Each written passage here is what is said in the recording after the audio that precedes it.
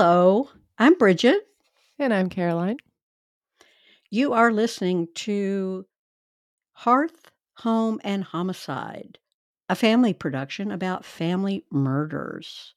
My daughter Caroline and I narrate each story. Son and brother Andy is our producer. As Caroline and I talk about each family murder, we keep sensitivity for victims and their families in top of mind. Our podcasts do include violence and trauma. Listener discretion is advised. So, hey, Caroline, how are you? I'm doing well. How are you? I'm good. I'm kind of getting excited about fall. Me too. It's football season here in the Darrow house, so we're busy Fridays, Saturdays, and Sundays. But actually, we're busy Monday through Sunday. But it's a good time. It's the shifting of the seasons. Now Everything's you kind of have nice. a football player in your brood, and I am so proud of Luke. And he never was pressured to play football. And one day he woke up and said, "I want to play football." And So I it's must say, nice. it's been a very surprising pleasure to watch him get into this. It's just been really a surprising, really nice thing to kind of, I don't know, I'm beaming a little bit, but it's been so nice. Go Luke, Yeah, go Bearcats. I can't wait to see him next Saturday when he plays down here in my neck of the woods, and I'll come to the game. Anyway, today's story is a little tilted on the notion of who done it, because the dead man's son would go on trial twice for murder, and once he was found guilty the first time, and the second time he was found not guilty, and so he is a free man. And at the end of the story, we'll see how our listeners feel about who did this. I have my suspicions. Anyway, so we're going to be going to Canada today. Uh, many people believe that the son did do it because the family dynamics in our story today are so toxic. There's certainly a lot of talk about. The son must have done it because he was just so, the whole family's dysfunctional and blah blah blah blah blah. But let's dive in and see, is that true? We're going to go to the province of New Brunswick, Canada, for our family story of a beer dynasty gone murderously wrong. New Brunswick has both English and French as official languages. That's hilarious. That Ooh la tells la. me that they are nice people who can't make a final decision. We are they're their own thing. They're a meshing of the two great powers that came there. Yeah, yeah. So New Brunswick is like the meshers of Canada. The province borders the state of Maine to its south, and so my brother, who lived in Maine, he would often go to this part of the planet and bird watch and look at the plants and all that and write about it. So it's a beautiful place that he talked about a lot. More particularly, the town we're in today is called St. John.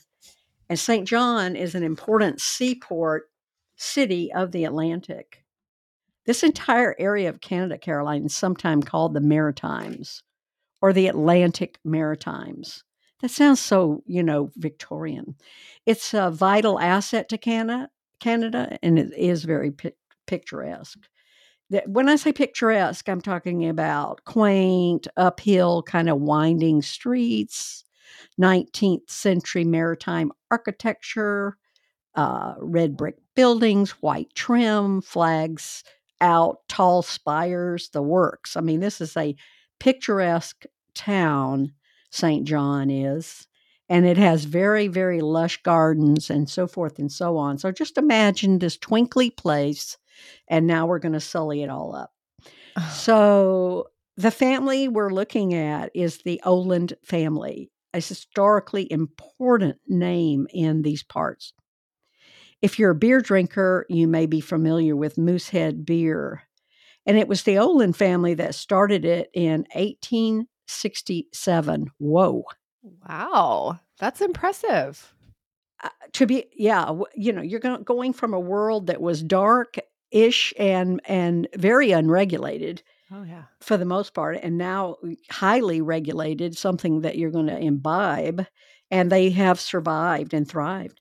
Moosehead Awesome. Breweries Limited is Canada's oldest independent brewery located right there in St. John. In 1981, somebody I dearly love was born that year. It was me. Richard Oland. Richard Olin was vice president of Moosehead Brewery. So Richard Olin, president of Moosehead Brewery. He and his brother Derek were vying for control of Moosehead. Richard was bright and capable, and he also had a different, forceful interpersonal style.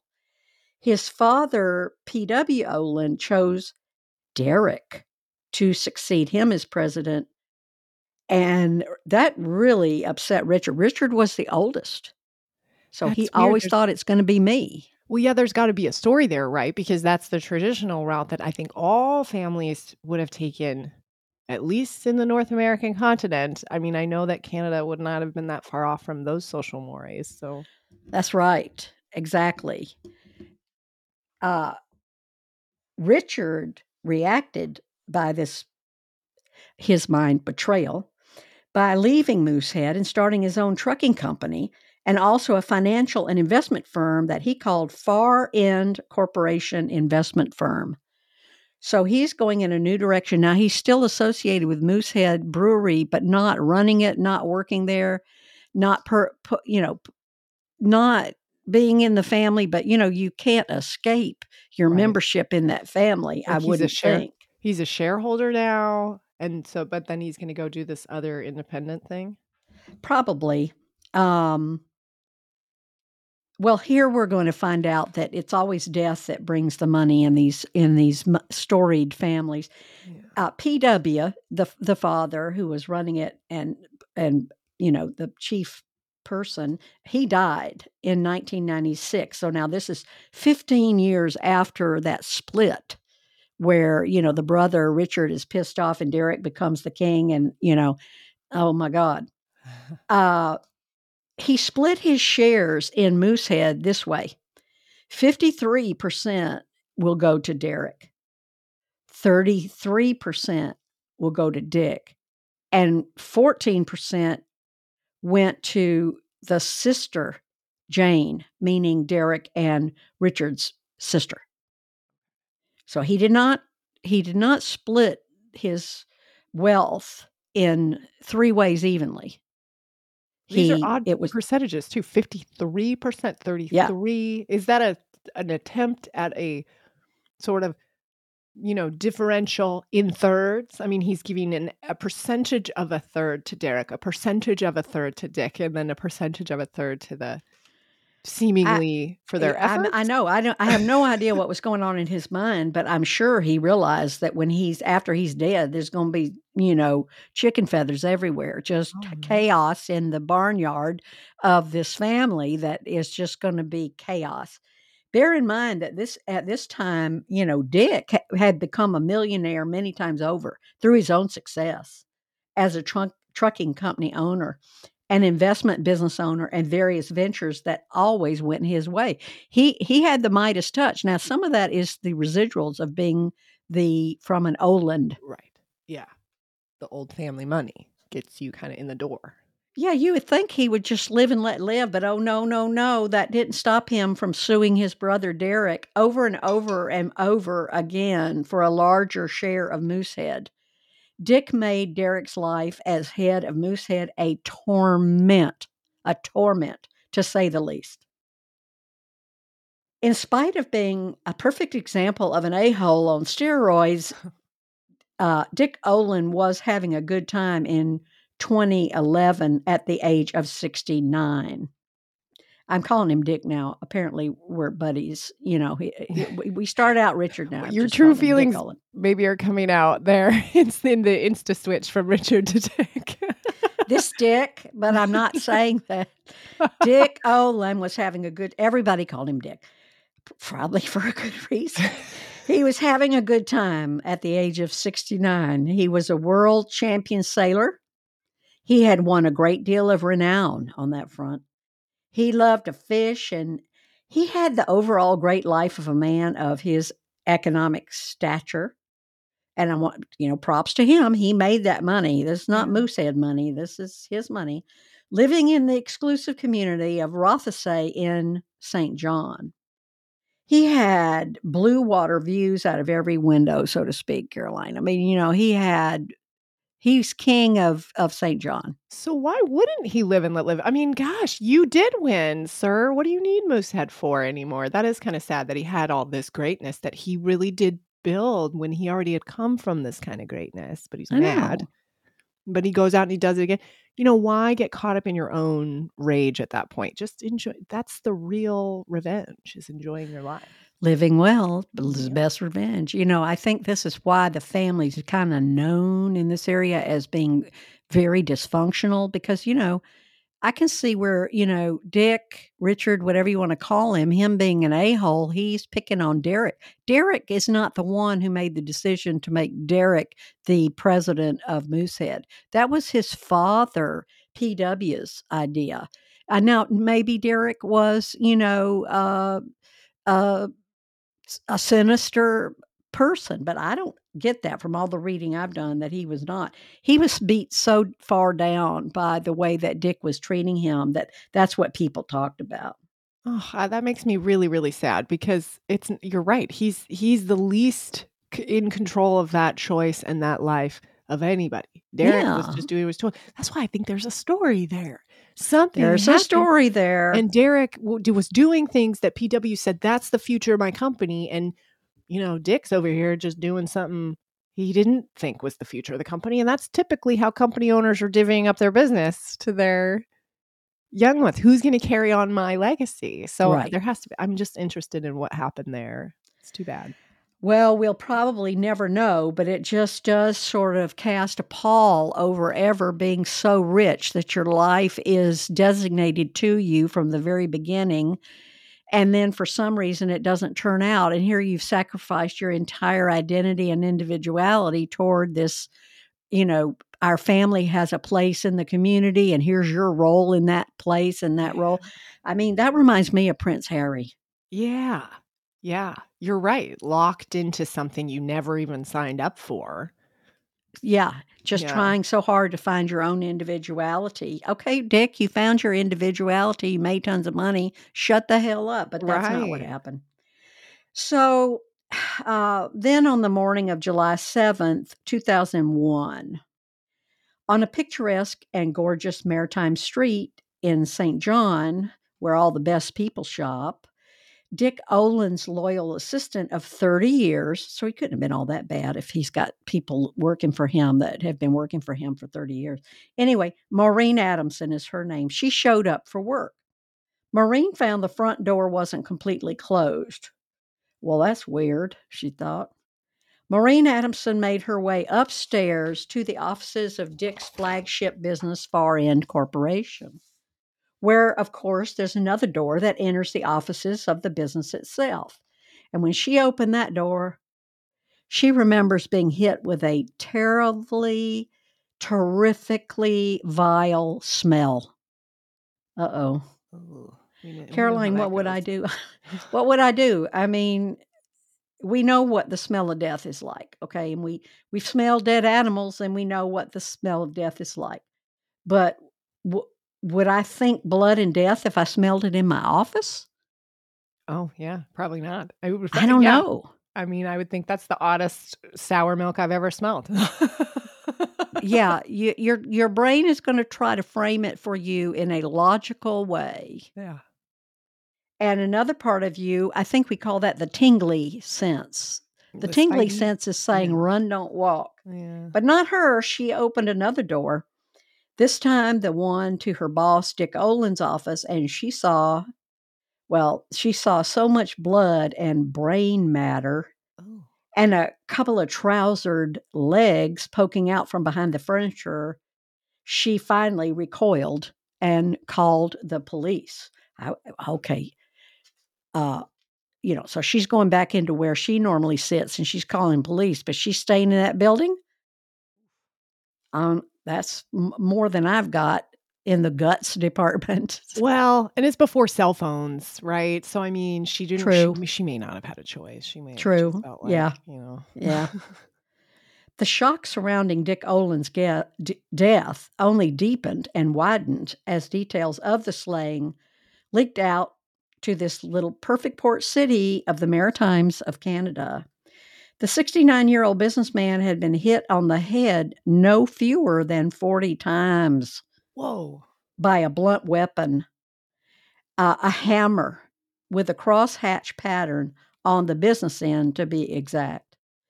Spatters and spews of blood were found up to 2.75 meters, which, as I looked it up, is 9 feet in America. So splatters and spews of blood up to 9 feet away from his body. Jesus. It was a bloody, gruesome crime scene with head guts all over the place, and on the desk, and on the walls, and on the ceiling, on papers, on chairs. Poor Dick had a significant blob of his brains coming out his back. He had covering his back. It didn't come out of his back. His brains flew out and went onto his back, and he was found face down. So sorry about the gore, but that's how dramatic it was. The only thing missing from the scene was his cell phone. Oh. The cell phone was taken, but not his Rolex. So they did have cell phones, Caroline. They did. When we look back to 2001, that to me, that sounds like a cave. But no, I guess they did. We had the little flip phones. Remember, we were trying to make them as tiny as possible. Yes. Yeah. I had a phone back then. I don't know when I got it, but it was called the BlackBerry. Do you remember Blackberries? Yes. That's a thing, a very historic pop culture thing that doesn't exist anymore. Yeah, I wonder if that's why my wrist and fingers hurt so bad, because I was carrying around that BlackBerry all that time. You couldn't put it in your pocket and, get near water, you'd drown. So anyway, the cell phone was taken, but not his Rolex and not his wallet. Okay. Everyone associated with the police department, all the way up to top cop police chief Bill Reed, went to visit the crime scene. So, they're stomping around through, everything. They don't have any actual business being there. People just came by like it's a new tourist attraction. Let's put some, spray on some lamination to all this blood and guts, so this will last forever. I mean, they're really making a tourist tour out of this place. No. And when I say that, I am not exaggerating, Caroline. Most of them later admitted that they were just curious. They were picking things up. These are cops. That's frustrating. Okay, but they just don't know how to act in an actual crime. Yeah. Picking things up. They were not wearing gloves. They were traipsing across evidence markers laid upon the floor with no footwear protection. It even came to the public's attention that cops had used the bathroom in Dick's office for 2 days before ever even looking for any forensic evidence in there. Oh, Never no. Yeah, I know. Columbo would walk into this scene, take one look, and just walk out. That's my view of how horrible this would be. Never using gloves. They had no protection, such as don't anyone use the restroom because we haven't processed it yet. Well, that's that's the part that's most shocking to me, because I think some basics. I mean, 2001, you are talking about the influx of DNA is not new, but it's not old, but it's not, down yet. I mean, it's still very young. And I know that a lot was happening with investigative sciences and forensics and all the things. But when has it ever been okay to use any of the facilities within a crime scene, period? If that's a kitchen toaster, if it's a bathroom, this is now, like you said, a sort of like snapshot, nothing gets touched or moved. Snapshot. Now we all have to get in there with purpose to get something. Otherwise we don't go in there. Like, so it is kind of frustrating that they're just like, I gotta take a leak or whatever it is they're doing. I know. I mean, I have to ask a rhetorical question here. Why is it that law enforcement fails to call for help when something happens on their patch that is obviously more than they can handle properly? What Mm. is that? That happened with the Long Island serial killer. Did it? And all those victims, yes, the FBI came in to try to help that police chief all those years ago, and they were told, "We don't need the FBI. We're going to solve this ourselves." No, they did not. Oh, see, that I think some of that is that, like, machismo or the Yeah, bravado, right, of a territorialism. people or of a culture of a bit, whatever. All police stations are different, I think, culturally. You all Oh, figure out how you're sure. gonna do that within your Yeah. community. Some would welcome the help, even just in America, be the state. Bring in the State Bureau of Investigation wherever you're at. For us, it'd Oh, be yeah. the Washington State Bureau of Investigation, or bring in the FBI. Here in the county, we already do that in the county we're in. We have a consortium of, agencies already set up. They respond to we had a shooting here at a school in Marysville. That's the agency that responds. It has multiple jurisdictions within it. They know who the lead jurisdiction will always be. They know who their PIO. It's a really it makes me feel better on a law enforcement front that those things aren't gonna bungle the investigation later. Yeah, I'm glad you brought that up because I do think that this was 2001, and you would think by then there'd be some enlightenment toward what you're talking about. In St. John, I just wonder if they even trained their cops, law enforcement people, if they even train them. What is being taught in the academy that they went to? And so maybe they just really are hapless puppies running around, using their, senses to not so much solve this case, but just take it all in. Yeah. It probably No, took them a I few think. days to realize, we probably shouldn't have done that. Well, and I do wanna I feel badly because I'm sure this is a crime that they never have seen before and never thought that they would ever see, you know? No, I So. know. It's like a circus coming to town Right. for them. The Olins were one of New Brunswick's most respected, most famous, most generous benefactors and philanthropic community old money families, Caroline. Dick Olin, with an estate worth around $35 million in 2001. Wow. And that's Canadian. So probably here it would have been about 50 million, 60 million, was a scion of the Moosehead Brewery's empire. Even though he wasn't running it, he was still seen as, the mega guy. They lived in the most exclusive area of New Brunswick called Rothsay, as I said before. So let's just have a contamination party.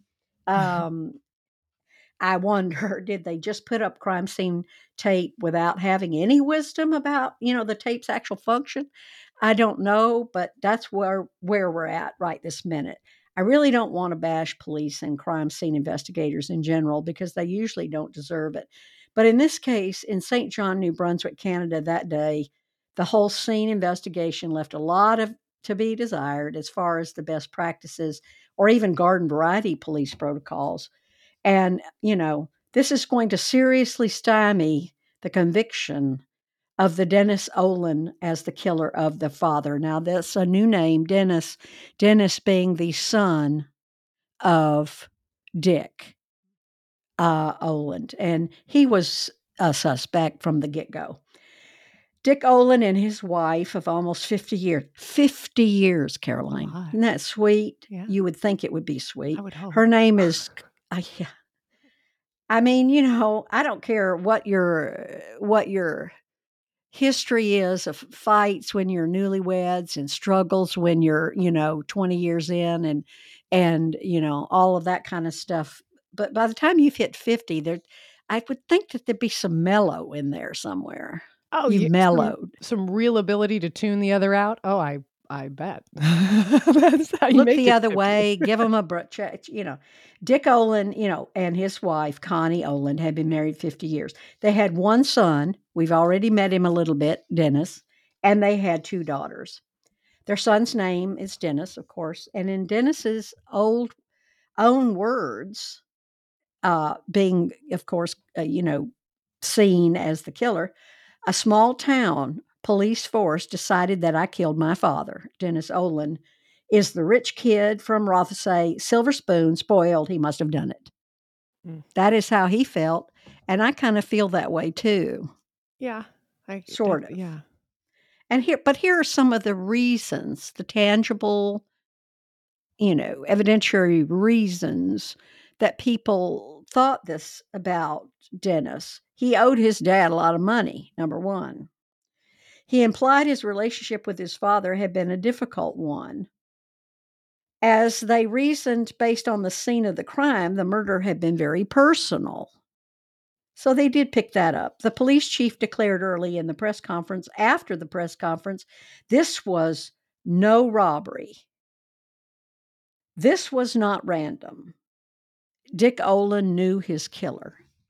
So that's a lot for that police chief to be declaring, given his lack of management of the crime scene, but he did, and there you go. In his theory, if his theory was right, Dennis had the motive, Dennis had the opportunity. So what they did on the day that the murder occurred and that sightseeing tour began of the crime scene, they brought Dennis Olin into the police office feeling like they could drag a confession out of him. I mean, that day, the day that Maureen found the body, they did that day. Oh, wow. That's super quick. Yeah. A quick peek into Dennis's interrogation. Here you go. Dennis is a somewhat small-statured, sweet-faced man with short salt and pepper midlife hair, a mild countenance, known as low-key and unassuming to everyone in St. John.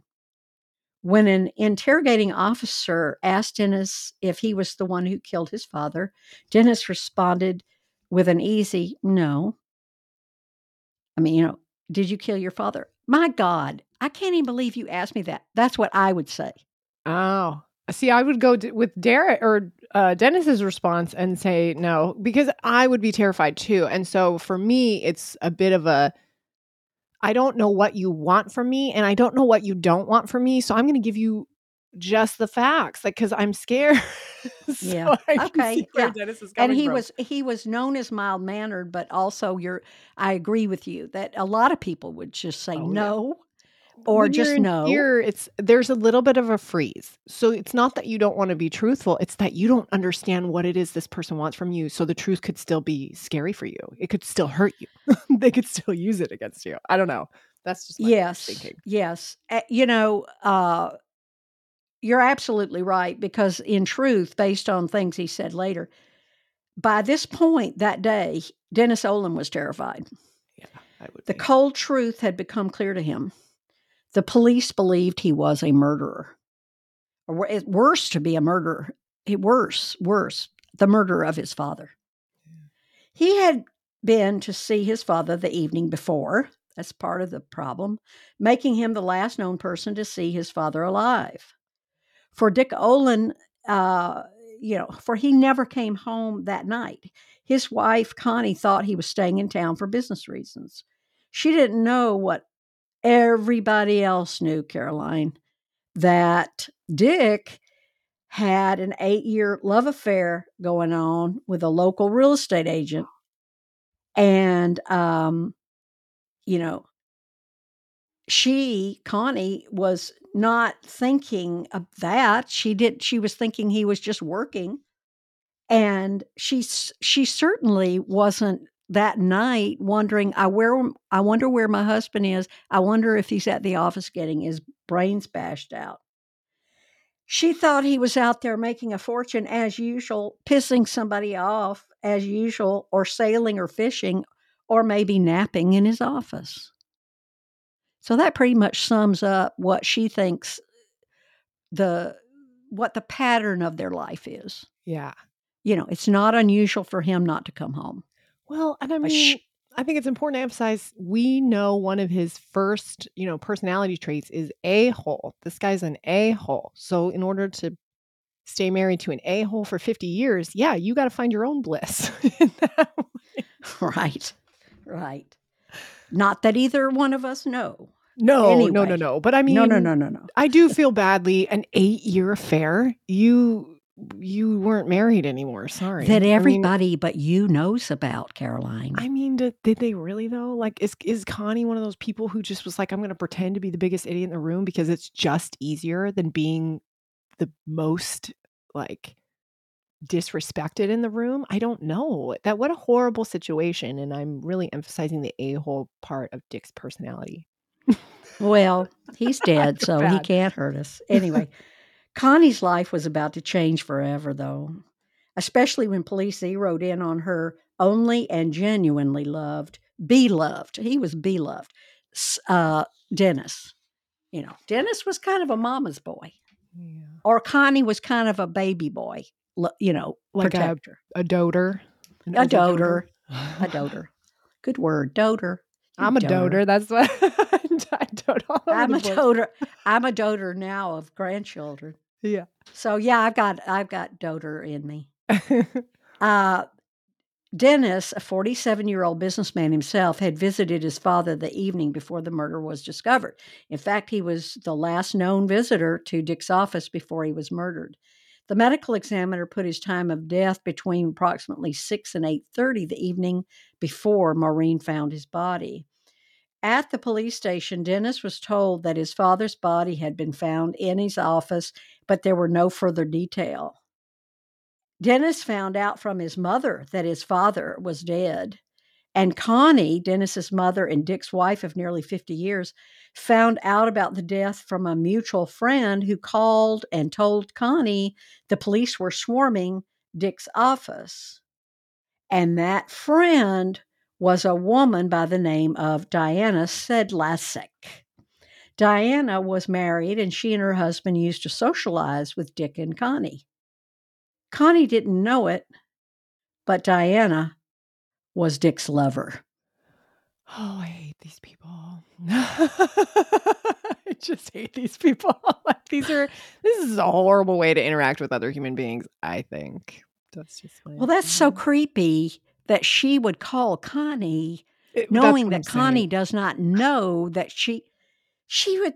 I can't with this level of deceit and destruction of other human beings. I mean, I don't disregard someone to that level, so it's very confusing to hear people being like Connie. Whoa, like none of these people cared about you. Whoa. It's sad and it's frustrating. It's horrible that way. And Dennis and his sisters knew that Diana was Dick's lover. Uncle Derek, remember Uncle Derek, who was tormented by Dick, the a-hole, in lawsuits for years. Uncle Derek and his kids knew it, but Connie did not know it. Or if it's what you think, I'm getting mad for Connie. That's why I think Connie did know, and she chose the route of pure stupidity over pure disrespect. Neither one feels good. I mean, right? But at least with one, you can claim absolution. Well, at least from Dennis thought his mother did not know about Diana, and she has said as much that she did not know. She told others that her husband Dick changed significantly after he lost the feud with his brother. So this is 1981. Dick changed. So maybe he was not a creep before. Not creepy. He wasn't creepy. He was a philanthropist. He was a lot of good things. He was smart. He made a lot of money for his family. But, he changed, according to Connie, after he lost the feud with his brother. And I take that to mean they might have been feuding over the maybe Derek and Dick were trying to talk the father into leave it to me, no, leave it to me, no, leave it to me, no, leave it to me. Maybe there was that feud. I don't know. Yeah. But Dick even went to college and his degree was in brewery science. And Derek didn't have a brewery science degree. Daddy, give it to me. Right. He made it clear that he wanted to run the business when his father retired. It's not like he was just taking it for granted. So that really hurt him, according to Connie. But maybe his dad saw this side of him. Maybe his dad saw that, no, you're way too much of a bulldozer of other humans to Well, he did success. know that. He Yeah, I did know mean, that. so maybe that's why he chose Derek needs to, because in order to stay a company within a community since 1867, part of that must be some public relations stuff that isn't always to your benefit, right? Right. So, I mean, maybe he just could see, Dick, you're going to run this thing into the ground because you're an a-hole. Yeah, I mean, when Dick's brother Derek was selected as president instead of Dick, Connie said after that happened, Dick became brutal and cruel at home to her and to the children, and his favorite target was Dennis. Now, that makes me wonder, is Dennis a lot like Derek? Yeah. Derek is kinder to people, Right. and that's what got him the presidency, whereas Dick is not kind to people. And now he's going to take all this out on Connie to some extent, but mostly Dennis. Oh. So, there in the public interrogation room, Dennis sat at a small table next to the police officer investigator. Dennis said he went to see his father July 6th in the late afternoon. He said a few words to Maureen and told her that he was there to chat with Dick about their ongoing genealogy project. Dick and Dennis were working on an Oland family genealogy project together. Dennis had parked his car next to his father's car in the parking lot. He went up the stairs at 52 Canterbury, but realized that he had forgotten some papers. He drove back to his office and he got the papers he forgot and returned to 52 Canterbury. He and his father worked on the project together, and it was a great visit. He left a little after 6 and went to the wharf to see if he could find his children, who were with his ex-wife that day. He didn't see them, so he went home. His current wife was not feeling well. He went to the store to get some dinner. He went back home. Later, he went out again to buy some milk, and he stayed home after that. So that's his story. At this point, police reminded him that his comings and goings are all caught on TV. Tell us again now what you did. What were you wearing? Dennis said he was wearing khakis, the shoes he has on now, a white dress shirt, and a blue blazer. Police tell him they know that he and his father didn't get along. Dennis then went into many details about his relationship with his father, saying that his father was a great man who achieved a lot and was very cruel and hard to get along with, but that he got along fine with him because he just didn't push back. That's probably why his father targeted him. Right. Ugh. Dennis got into some detail about money. He relayed that although his father was very aggressive in matters of money and business, his father had just bailed him out of a nasty and expensive divorce. In order to pay the divorce settlement, Dennis would have to sell his home, which was the Oland family estate that had been built in 1930s. Dick had extended a $500,000 favor to Dennis that would allow him to keep his home and settle his divorce. The loan principal of $500,000 would only need to be paid back out of the family estate when both his parents were gone. That's a cool deal. Well, yeah. I'm Ex- I don't know. This is probably why I don't have money, but if I had 35 million in my estate, I wouldn't float a loan to my kids. I would just buy the house outright. Say, here it is. oh, yeah. It's an interesting family dynamics here. Well, it's going to get worse, Caroline. So, he'd owe 500,000 once his parents were dead. He would owe that to his brother and sister, his brother. Yeah, no, his two daughters and the son. So, okay. yeah. Um, except that's always except a-hole. Remember a-hole? There was interest due each month from Dennis to Dick. A $1,600 bill owed to his father every month until some future time when the debt would be repaid after the father and the mother's death. I mean, this is a burden. This is not wealth. I don't know. This is strange to me. So, I mean, I'm just kind of stupefied at how this rich man is acting. Yeah. Me also. At some point, uh, Dennis asked to go home. I mean, he wanted to go home. Uh,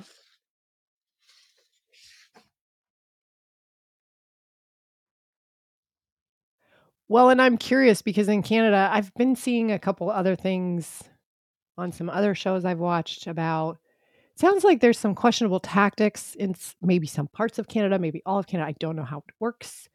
But in terms of eliciting um, confessions, like I think there have been some ones I've seen where I'm like, yeah, that's too far. But there's some amount of fictitious kind of lying in that goes on that I think is necessary. But then there's others that's just outright lying, and that seems more entrappy to me.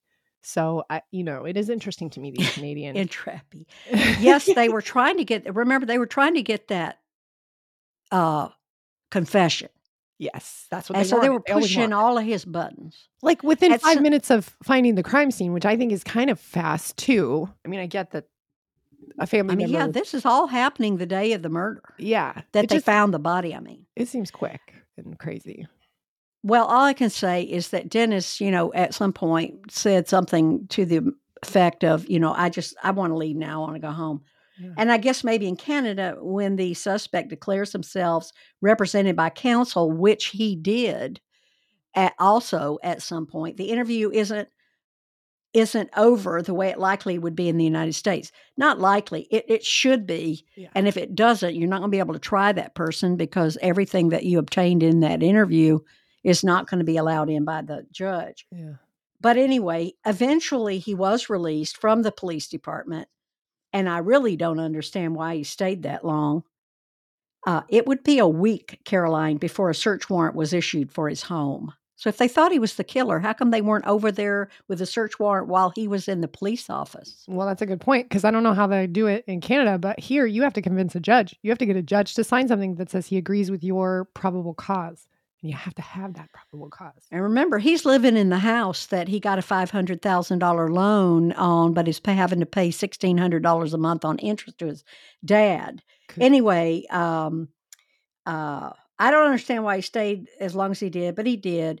On July 14th, 1 week after the murder, 20 police officers. What? 20? So I like wouldn't all of even them? think there'd be 20 police officers. These are the same traipsers through the crime scene. Acting on a warrant, swooped in on Dennis Olin's home. Police spent 8 hours combing the house and grounds and left with 4 large garbage bags, several cardboard boxes, some paper bags, seizing a total of 57 different items. Legal papers, bank statements, a purple purse with a note inside, bedding, clothing, even a dryer lint collector. What? How are you going to dry your clothes after that? Later, they executed search warrants on Dennis's Wood Gundy office, which was the financial concern Dennis worked at. They also searched a Loki, which is a yacht owned by Dennis's second wife, Lisa, and at the Royal Kennebecasis Yacht Club, to which the Olin family and much of the city's elite belonged. So they're looking at the yacht, they're looking at the house, they're looking at the grounds. Did police look into Dick's many business dealings? Maybe one of the many someones who hated Dick, the a-hole, killed him in revenge. Nope, police didn't look there. They believe that Dennis did it, and that's the only thing they ever looked at. Well, what I about mean, the how about Oh, I was just going to say, what about I think it's what you're thinking. The mistress who called, like, Connie, no, her husband's like murdered. Ugh, I hate those people. creepy Diana? Yes. Yeah, her husband could have killed him, but they didn't even talk to him.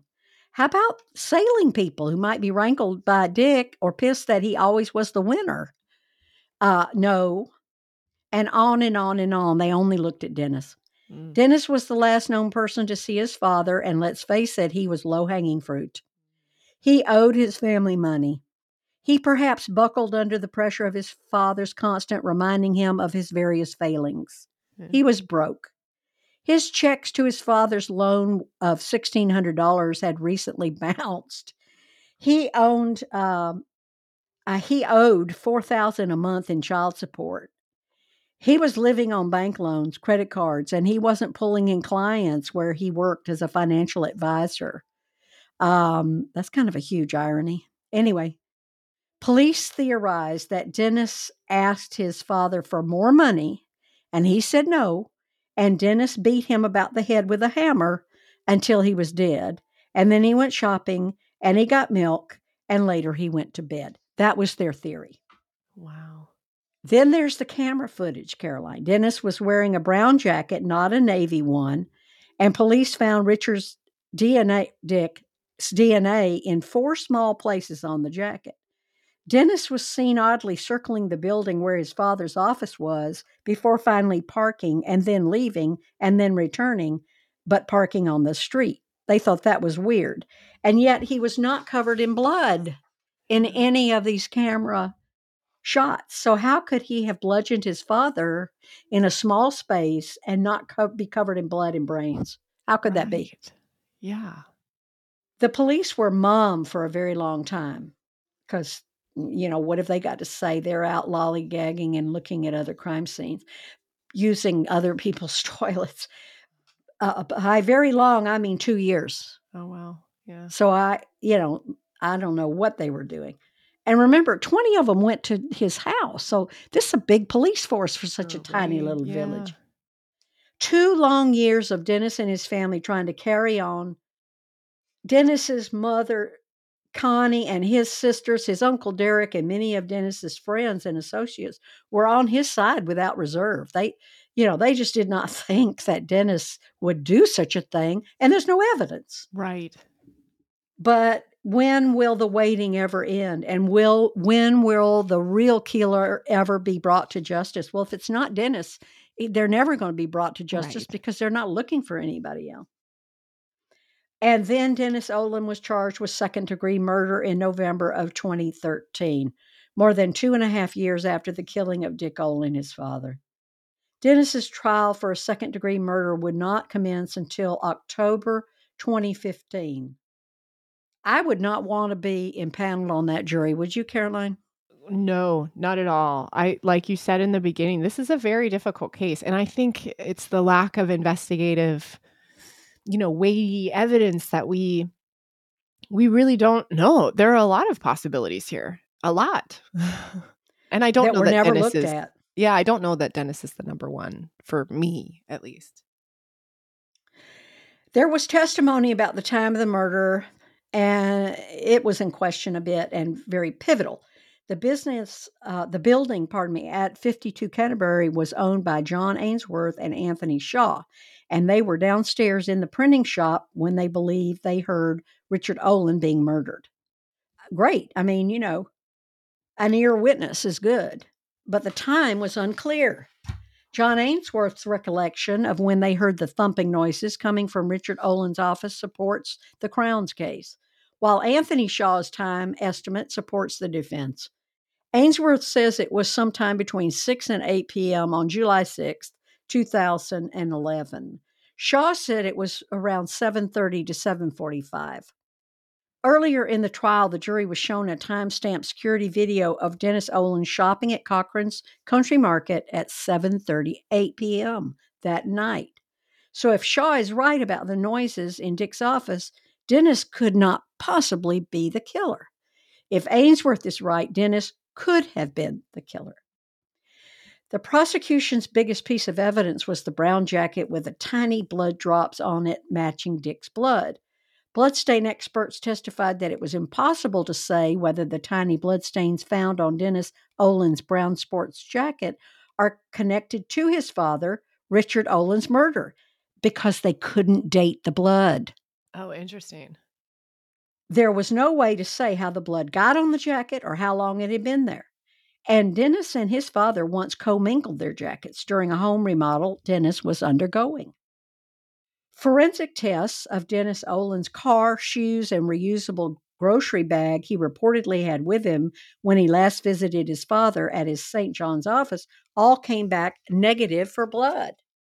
Okay, I don't think he did it if all of this is true. Yeah, agreed. Because of all the No blood you blood. would have on you. You can't get clean from a 40 bludgeoning wax. No. Yeah. No blood was found on the 6 pairs of shoes seized from Dennis Olin, including the ones he appears to be wearing in a surveillance video introduced by police. It was revealed that police had surveilled Dennis Olin from the time he left the police department interrogation, July 7, 2011, and continued that surveillance until they searched his home and the yacht club and Dennis's boat. And at no time did he wash his car, the VW Golf he was driving the day he visited his father, driving around the building, parking, coming back, leaving, coming back, parking, and going into 52 Canterbury. They didn't see him throw anything away or in any way act like he had anything to hide or cover up. Yeah, I'm confused why they're coming after him. I'm confused how this got to trial, frankly. Me too. Dennis was in dire financial situation at the time of the killing. Then there was the crispy client-banker relationship Dick had with his son Dennis. Dennis had a hard time paying his father back monthly for the loan on the house that Dick had given him during Dennis's divorce. Apparently, Dennis had handed his father a bunch of post-dated interest checks, $1,600 checks, not, each one $1,600 in bunches to his father, and the last check out of the latest bunch had bounced, and Dennis had not made a May, June, or July payment. Then there was the sad and weird shocker to the community that Dick Olin, who was worth 37 or so million dollars at the time of his death, engaged in what they called parsimonious dealings with his own wife of 47 years, Connie. Oh. He gave her, okay, this part's going to piss me off. He gave her $2,000. He gave her $2,000 a month to run everything in the household, providing she gave him receipts and a report at the end of each month. No report, no receipt, no loan, which is what he called it, for the next $2,000. That's an employment relationship. That's not a marriage. That is an employment, personal assistant relationship. Oh, I know. Poor Connie. It's horrible. I'm so sorry, Connie. I am too. And even though Dennis Olin was then working for Wood Gundy, he was either not pulling in enough, he was spending too much to cover the interest payments and his post-divorce monthly $4,233 in child spousal support. At the time of the trial, Dennis was said to be spending about $17,000 over his income monthly. Oh my gosh. Oh my God. I don't know. Oh my God. These numbers. Oh my God. Just so I can see why they're saying, it was money, but no. Just 4 months before the killing, the prosecutor said, Dennis Olin, having not secured the loan from his father against his property as he was supposed to have done, had used up 1,000, pardon me, I can't name these big numbers, Caroline. I can't read them. $155,000 of $163,000 line of credit for his house. And he was maxed out to the tune of $32,000 on his primary credit card, and he was overdrawn at the bank, that poor man. And as far as money goes, everyone in the Olin family knew that if Dick Olin died before Connie, then she would inherit everything outright. So an inheritance was not a motive for Dennis. Yeah. The trial lasted 41 weekdays. Jeez. Oh, wow. Just weekdays? Yeah. So it was much 41. longer than, because weekends are in there before you get to the next weekday. So that's like 8. I can't do math. The jury came back into court after deliberations, and Dennis stood to hear the verdict guilty of second-degree murder of his father. I don't get it. I don't even get that. Based on what? I don't get it. Their guilty verdict delivered on the morning of the 19th of December provoked sobs and cries of protest from members of the Olin family in the courtroom, and Dennis wailed uncontrollably in the accused box. Wow. Second-degree murder comes with an automatic life sentence, though the jury recommended parole after a minimum 10 years, which the court eventually heeded. People in St. John thought that Dennis was probably guilty of murdering his father, but they also thought that he should have been acquitted due to police bungling and lack of real evidence. But Caroline, Dennis went to a maximum security prison. And he's got that baby face, and he comes from a wealthy family. So I'm worried about him in prison. Well, I I mean, agree. I see him as a bit of a passive person. So, oh, he's not a bit of a passive person. yeah, not passive people aren't going to make it in prison. I just assume. No. I don't know. I've never been there, but If I was that much in debt, first of all, I would never be able to get that much credit. But if I was up to my eyeballs owing people money I couldn't pay back, yeah, I could not handle that kind of stress me neither. because Agreed. I'm not a passive person. Me neither. I'm goal oriented, man. If I'm not reaching my goals, I am just really a mess. So, but a passive person, I can see how a passive person like Dennis will be kind of laissez-faire about, I owe money. I'm sure I'll figure it out. Well, there's a point where you're just kind of like, well, you have to do that radical acceptance thing.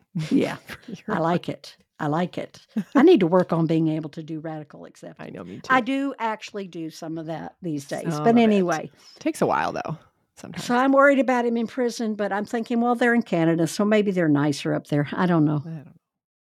Olin's appeal of his conviction was heard by the New Brunswick Court of Appeal in October 2016. Citing errors in the trial judge's instructions to the jury, the court overturned the conviction and ordered a new trial. Dennis Olin was freed on bail at this time after 10 months in prison as a man who savagely bludgeoned his father to death. A new trial for Dennis Olin would happen in November of 2018. And in Dennis's second trial, his attorney had won the big first argument that Dennis would face a bench trial and not a jury trial, which meant the judge alone would hear the evidence and reach a verdict. And this was a huge big deal for Dennis and his legal team. Dennis's lawyers presented evidence that the St. James police had called potential jurors ahead of the trial to screen them. Isn't that illegal? In other words, they were jury picking, which is not legal. Yeah. Thus, there would be a bench trial.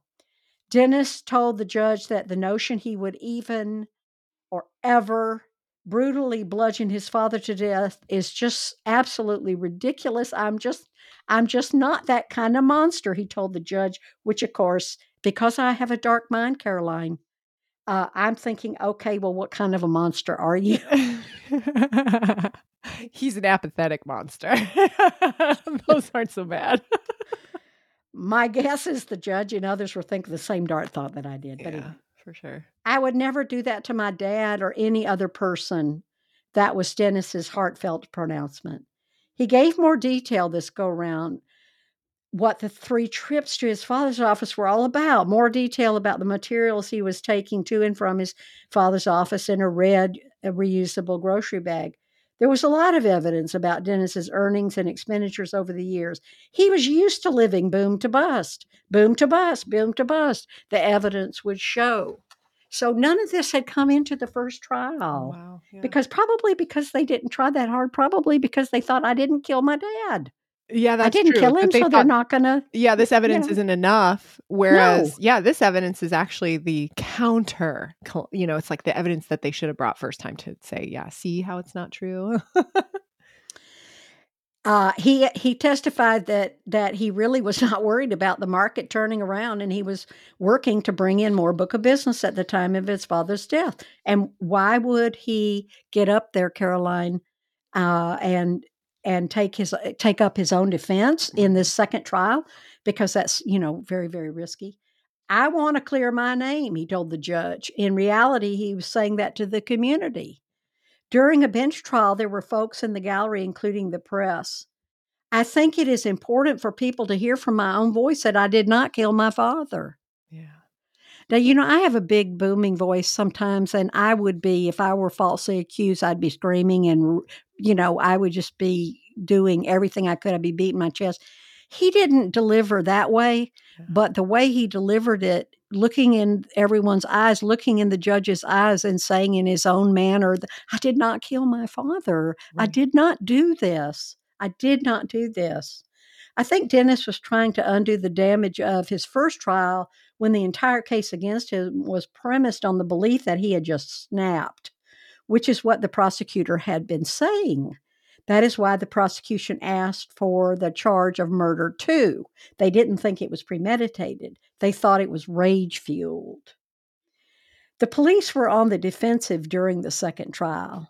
The courts had ruled that in this trial, the public could see the 4 hours of accusatory and tormenting interrogation by police right after Dennis had found out that his father had been killed. It was a horrible assault on Dennis with absolutely no foundation. And that is the reason that I was able to look at the entire 3 hours of interrogation of Dennis Olin, because it was entered into the court and now it is public. So I was able to watch it. Oh, that's so cool. Cause I am interested in investigative, like this interview, the science around the interview process and the interrogation process. That's what I'm looking for. Because right. I think this is where that fine line gets real squishy, but guess what, Caroline? The defense played that entire 3-hour tape to the court in the second trial. Oh, no way. Wow. Not a good look for the prosecution, which had built their entire case on what the police had discovered during their investigation. Yeah. So, I mean, and there was another problem for the prosecution. An inquiry had been ordered about the investigation. There was an internal cover-up of the Looky-Loo police force trampling over the scene while the crime scene investigators were still at work.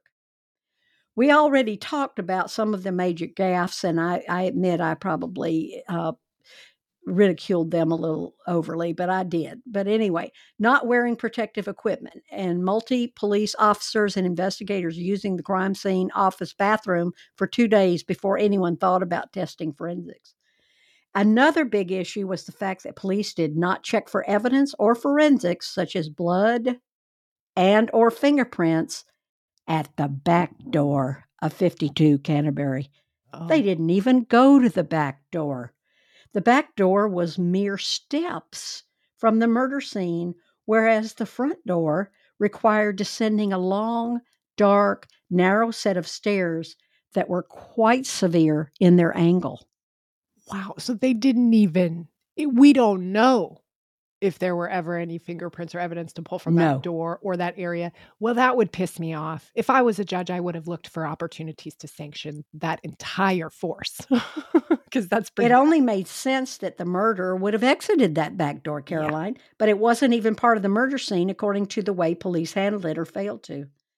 The phone was a big issue in the first trial, and that issue was somewhat diluted in the retrial. Here's what happened.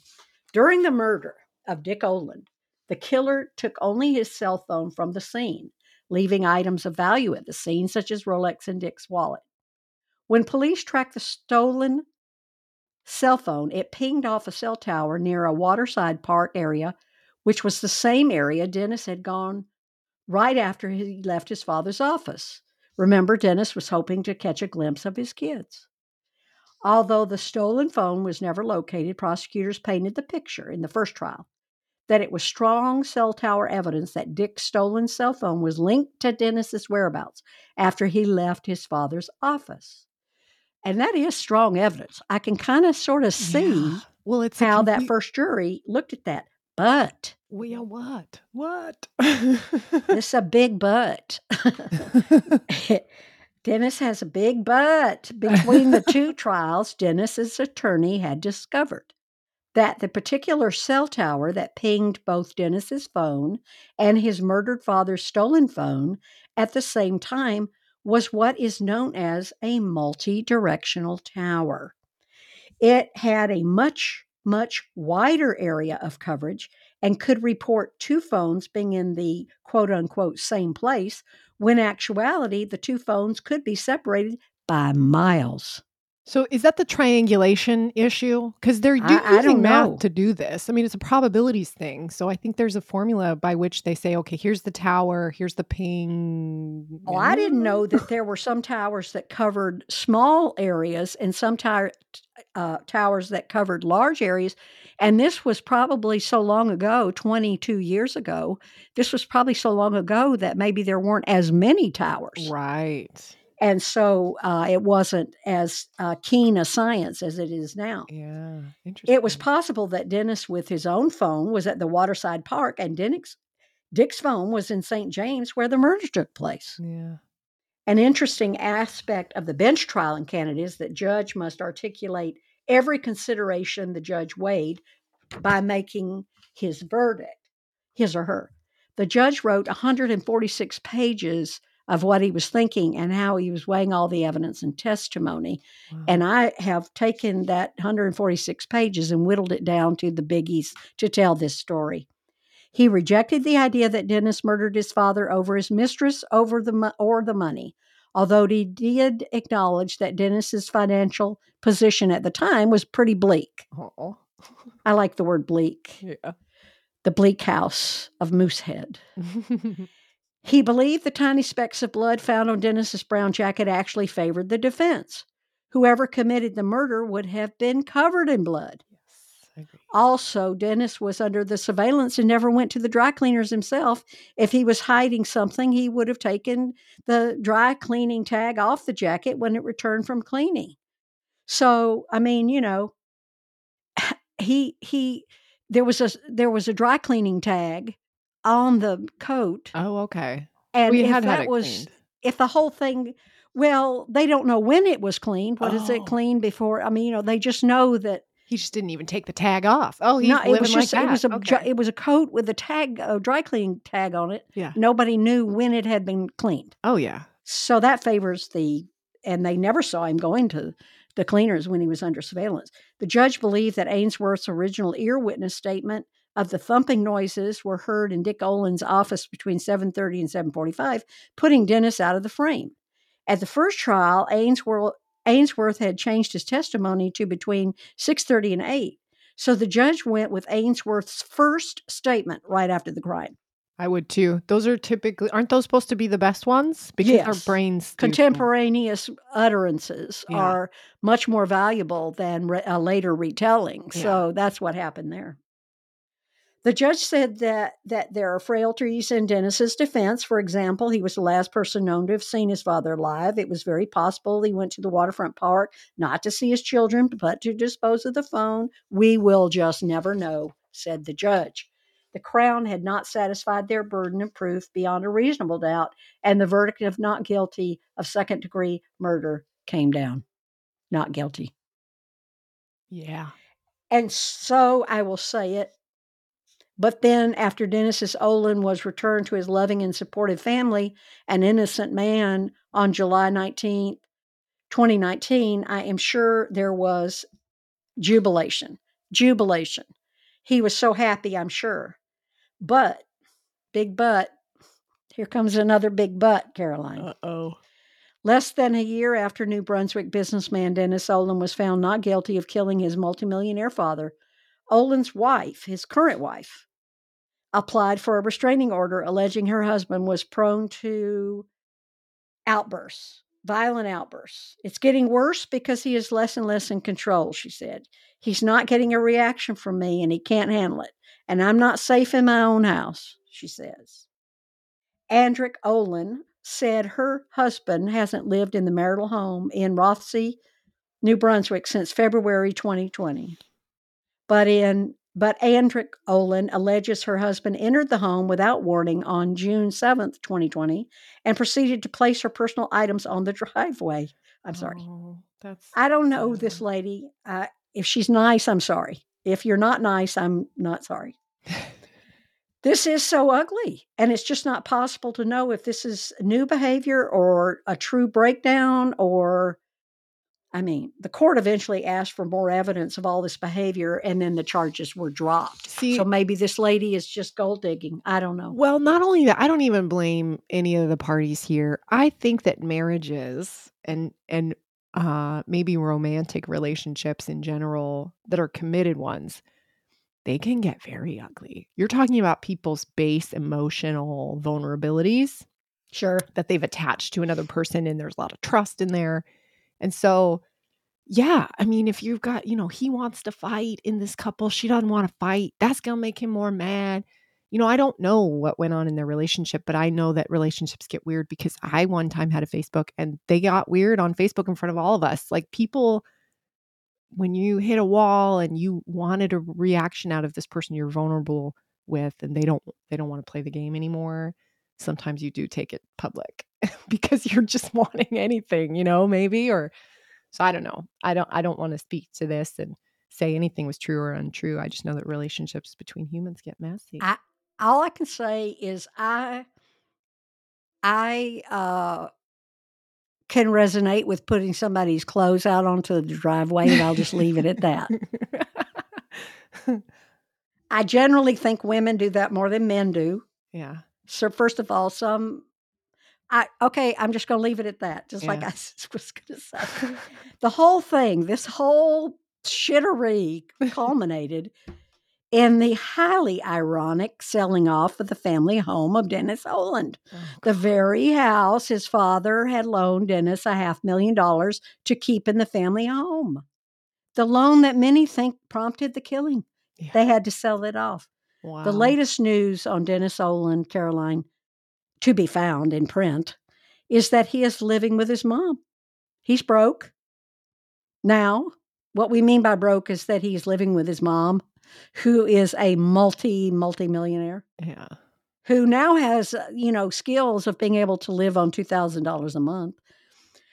Perhaps he is taking care of her in their home in Rothsay and helps her get, get around. She's in her 80s now. Yeah.